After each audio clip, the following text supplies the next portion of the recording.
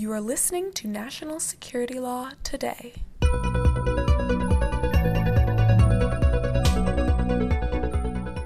Welcome to National Security Law Today, the podcast of the ABA Standing Committee on Law and National Security.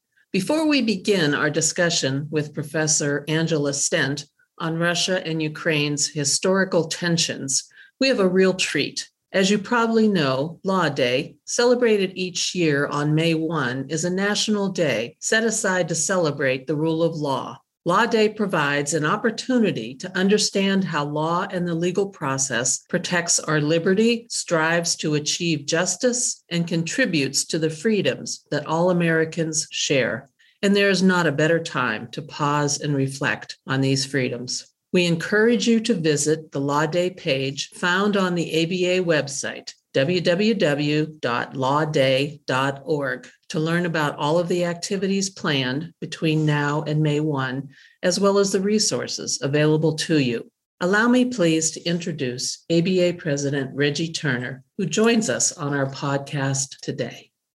It's my privilege to join the ABA Standing Committee on Law and National Security for this podcast as we mark Law Day and this year's theme of Toward a More Perfect Union, the Constitution in Times of Change. America's Constitution is a dynamic blueprint for government, respected throughout the world, that delegates power, articulates rights, and offers mechanisms for change. Over the last 2 centuries, legislation, court rulings, and amendments have built on our Constitution in order to form a more perfect union. Our Law Day theme reminds us that defining and refining the Constitution is one of our oldest national traditions. As members of the legal profession, each of us helps the United States become a more perfect union and to advance liberty and justice for all through the democratic rule of law. We remain steadfast on the critical need for an independent, fair, and impartial judiciary. We hold ourselves accountable to the highest standards of professional excellence and ethics. We advocate for legal aid and provide pro bono services to meet the extraordinary legal needs of our most vulnerable in our community. And every day, we demonstrate for our clients and the public how the rule of law works and why the rule of law is so precious and so critical to our rights and freedoms. At every opportunity, we must speak out for democracy and the freedoms we cherish. Lawyers and communities throughout America are marking Law Day in the coming days. Our efforts are essential to developing and maintaining the legal profession's fundamental contributions to our democratic way of life. I'm grateful for your participation and proud to join you in community as we extol our constitutional values together. Now over to Elisa and Professor Angela Stent. One of the weak links that I have noticed in looking at your work is, I call it a weak link, but it's Germany, actually, because of the role that Germany has played in Europe's and our, frankly, relationship with Putin.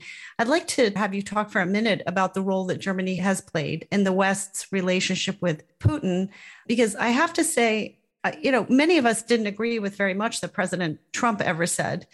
We all did. He did say, he was definitely very upset about the Nord Stream 2, which is one Nord Stream too late. But I also found fascinating the fact that Germany has cast itself in the role of dependent on Russia's oil and liquid natural gas, even decommissioning its nuclear power plants. How on earth did the sort of role of dependency come up and seem like a good idea? Well, you have to go back to 50 years to the chancellorship of Willy Brandt, the social democratic chancellor of Germany, who decided to pursue a new Ostpolitik towards Russia. And that, Germany was divided, and he believed that the way to try and overcome Germany's division was to have a new policy toward the Soviet Union. And as part of that policy, he very much believed that economic engagement and economic interdependence could promote better political ties. And so in German, the phrase is Wandel durch Handel. It means change through trade. And so in 1972, Russia signed the first of its natural gas agreements with the Soviet Union and began to import Soviet natural gas.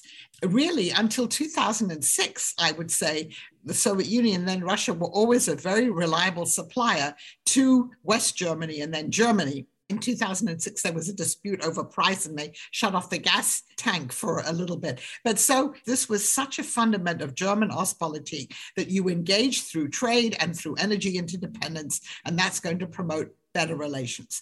So the Soviet Union falls, you have the new Russia, and again, Germany feels great gratitude, So the German attitude towards Russia and the Soviet Union was also, first of all, guilt for what happened in World War II and for the 22 million Soviet lives that were lost in World War II. So guilt and then gratitude to Gorbachev for having allowed Germany to reunify peacefully. And so they redoubled their efforts in the 1990s to improve ties with Russia, to increase trade. And this, continued when Putin came to power. And again, Putin for Germany was special in the beginning. He was known as the German in the Kremlin because he speaks fluent German and because he lived in East Germany, but he knew German. And in 2001, just I guess after the 9/11 attacks, he was in Berlin and he made a speech in the old Reichstag, now the Bundestag, the parliament, where he talked about the eternal friendship between Germany and Russia. And it was a very forward-looking speech about how European Russia was. So in the beginning, the Germans were very happy about this. And then, of course, when Chancellor Gerhard Schröder was defeated by Angela Merkel in 2005, he was then offered this position by Gazprom, the Russian natural gas company, to sit on their board and then to be on the board of the first Nord Stream 2 pipeline. I mean, people looked a little askance at that, the idea that almost the minute after you cease being chancellor, you start taking money from the Russians. And then he has this friendship with Putin. He's adopted some children from Russia. He spends a lot of time with Putin. He still won't criticize Putin. So that's Gerhard Schröder. But even when Merkel came in, and she being very different, more conservative, she grew up in East Germany. Her father was a pastor there. She speaks fluent Russian. She understood Putin and was wary of Putin. And she had this experience one of the first times that she met with him in Sochi. And he had read her file, being a good KGB agent, and understood that she's afraid of dogs because she was apparently bitten by a dog when she was a child. And so he unleashed his big black Labrador, Connie, on her. And you can go and look at the video of her sitting very upright and keeping a straight face, but kind of looking warily at this dog. So, the relationship began on a somewhat wary note, but still, she also believed in continuing to increase Germany's energy trade with Russia, then the Nord Stream 2 gas pipeline. And this, I think, intensified after Germany, in what was probably a rash move, gave up all of its nuclear power after the Fukushima disaster, making itself more dependent on imports of Russian gas, which are cheap. So that's really the energy relationship. But it went hand in hand with a political relationship where time and time again, whatever Russia did, the Germans said, we have to keep up the dialogue. We want to encourage modernization in Russia. And so, that continued. And it took this invasion of Ukraine to get the new Social Democratic Chancellor, Olaf Scholz, to make a speech in the Bundestag on February the 27th, essentially jettisoning 50 years of Ostpolitik and saying we're going to supply weapons to Ukraine, which Germany had refused to do before. We're going to not open the Nord Stream 2 pipeline. We're going to keep it closed because it hadn't opened yet. We're going to spend 2% of our GDP on defense. That all sounded wonderful, but less has happened than he promised. And just today, he had a 15-minute press conference where he essentially said, we can't wean ourselves off Russian gas. We need to keep importing Russian gas. And well, we're actually not going to supply these very, high-tech weapons to Ukraine. So I think there's been definitely some backsliding there. Germany is one of the few countries in Europe, Serbia is the other, where there have been these massive pro-Russian demonstrations, partly by the kind of Russian-German population, partly from the German left and the German right. So the public opinion in Germany is still quite divided about this. And the energy, even though I think they will try and wean themselves off Russian oil imports, they're moving much more slowly than I think people thought they would even a month ago. Yes, and obviously that's going to militate against effective sanctions. as I think at least some economists have pointed out, that the billions of dollars pouring into Germany from these sales are 10 times, 100 times greater than the amount of money that Russia would lose under this sanctions regime that the United States has proposed. But I'd like to talk to you for a minute about one of the things that has stood out about Russia. And it's not the only country, of course, but BBC and US outlets have reported that Putin holds vast wealth, just huge sums of money outside of Russia. Now, he's been a career government employee and elected politician who arguably should not have amassed a fortune during his professional life. So how is this perceived in Russia? Is it received as corruption, or is this something else, or is it even understood by the Russian public? Well, first of all, corruption has been a feature of Russian political life forever. There was certainly plenty of corruption in the Soviet era among the leadership, the top people. I think the scale was smaller. I mean, the scale now is much larger, but still, corruption is a fact of life. And most Russians understand, you have to bribe a teacher if you want your child to get a good grade. You have to bribe the serviceman to come and take care of whatever needs you have. So bribery is also part of the fabric of Russian life. I'm not sure that Russians understand exactly the scale of corruption that exists there, but they know that their leadership is corrupt. And now the repression is so great that you can't have these demonstrations anymore. But over the years, you've certainly had demonstrations all over Russia when bridges fail, when there's a chemical explosion, again, exposing the corruption, complaining about the corruption in the country. Putin and his cronies have made their money largely out of rents from oil and gas, natural resources. This goes back, and I think what his money goes back, as I said before, to the 1990s and to various deals that were going on when he was the deputy mayor of St. Petersburg. And they've continued then, particularly with the rents from energy.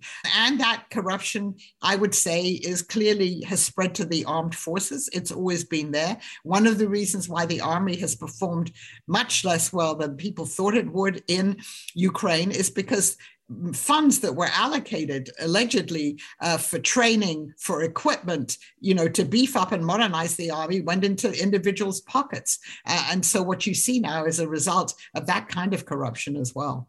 All right. Well, let's return to this moment in Ukraine. We have spoken to the former twice CIA station chief who discusses something he calls the algorithm in Putin's mind.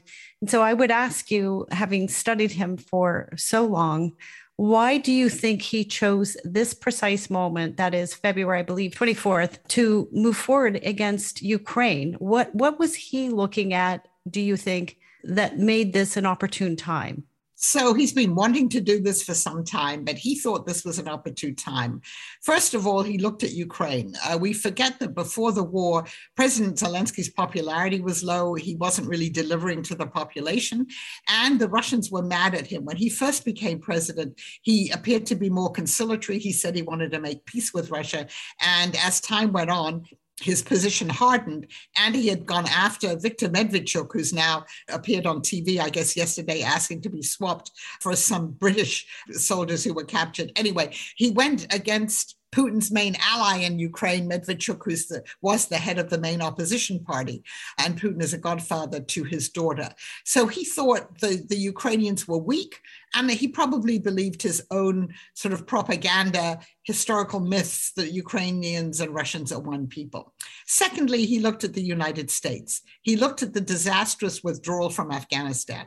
He thought that the United States was weak. He looked at the Biden administration having difficulty getting its legislative agenda through Congress. He saw a polarized America, which of course the Russians have helped exacerbate through all of their influence operations. But he saw a polarized America, a weak America, and he thought that the US wouldn't react. And if you look at the way the Obama administration reacted to the annexation of Crimea, then you could say, well, maybe he had some justification, or the Bush administration really to the Russia-Georgia war.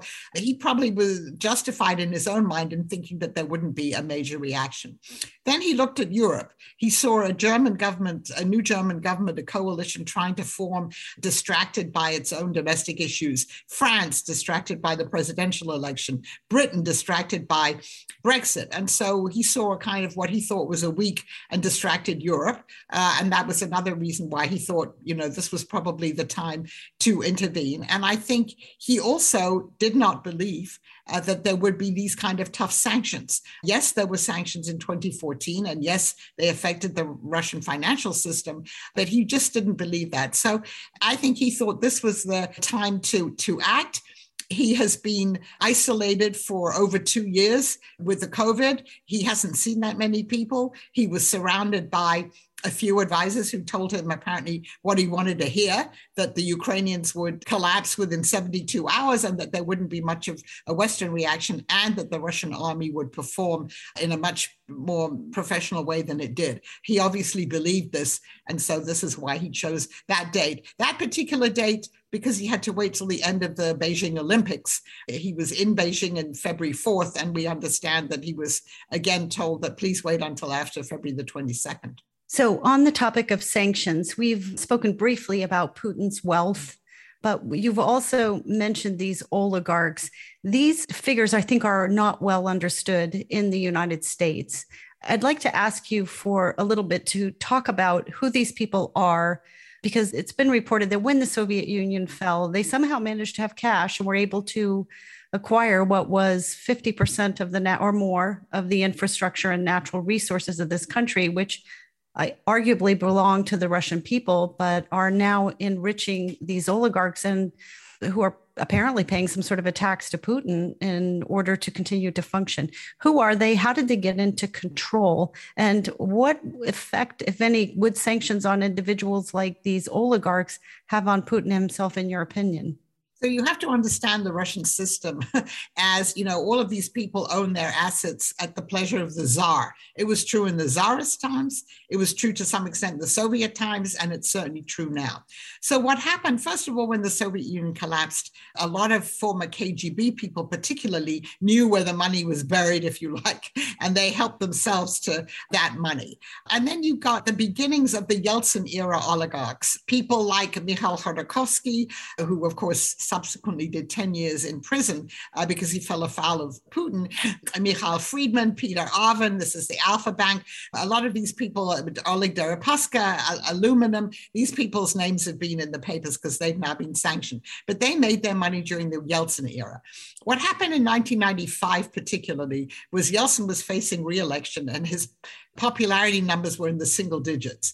And in January of 1996, these oligarchs that I've mentioned, plus a few others, got together in Davos on the margins of the World Economic Forum. And they said, we can't have Yeltsin lose, because if he loses, the communists will come back to power. And we've been making quite a lot of money, and we're going to start losing that money. And so they made a deal that they were all going to do everything they could to support Yeltsin's re-election, and they poured money into that campaign. In return for that, they were told that they could essentially privatize the huge still state-owned assets of oil and gas and nickel and precious metals and diamonds and you name it, all of the precious metals and hydrocarbons with which Russia is endowed. They bought them for a song, and they made huge amounts of money on it. So Mikhail Khodorkovsky, whom I mentioned, he then got hold of these very lucrative oil fields. He formed the company Yukos, which was at that point the most profitable oil company in Russia. And yes, from what we understand, these oligarchs who made all this money, they also, let's say, served Putin's interests too. And that's how the system evolved in the 1990s. Now, when Putin came to power as president, as I alluded to this before, he then told the Yeltsin era oligarchs, if you stay out of politics, you can keep what you have. And so some of them did. They stayed out of politics, and they continued to pursue their close ties with Putin, because that was the condition by which they could keep their money and their assets, was if they continued these relationships with Putin. And then some of them, Khodorkovsky, I already mentioned, criticized Putin, fell foul of him. Khodorkovsky's company was taken over by Igor Sechin, the head of Rosneft, and he, of course, is one of Putin's oligarchs. And then there were a couple of Yeltsin-era oligarchs, Boris Berezovsky and Vladimir Gusinsky, who would own media empires and things like that. They, again, were seen to challenge Putin, and they were thrown out of Russia. They lived in exile Berezovsky died by suicide in Great Britain a number of years ago. And all of their assets were taken over by the Russian state or by oligarchs that were close to Putin. So now you have the Putin era oligarchs, many of them who grew up with him in St. Petersburg, who were part of this collective in the lake there. And they've also, of course, been sanctioned. And then you have, I think, people high up in the intelligence services and the military who've also made large amounts of money and who could be considered to be oligarchs, although not maybe on the scale of the other ones. Now, someone like Oleg Deripaska, who has successfully made the transition also to being an oligarch with close ties to Putin. How do the sanctions against these oligarchs affect Putin? I don't think Putin cares that people are losing their yachts or their homes, in Sardinia or their homes in the south of France. So I think the fact that they are sanctioned and they can't travel to visit their properties and their bank accounts, I don't think that has any impact on Putin because these people are dependent on him for what they have.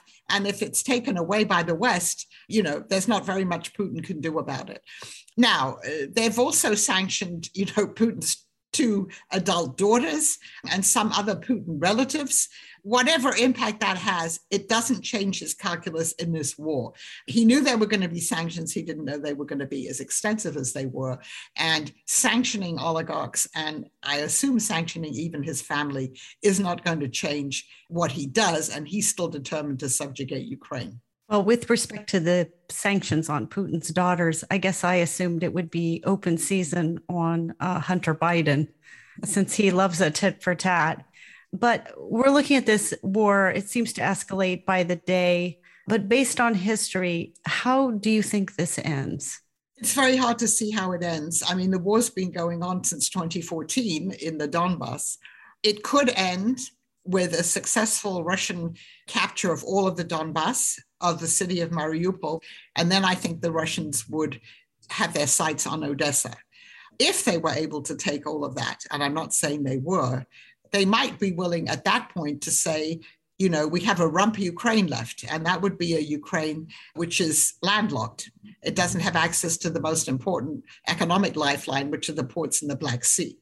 That's one way it could end from the Russian point of view, and there could be a ceasefire. That would, of course, be terrible for Ukraine because it would have lost so much of its territory.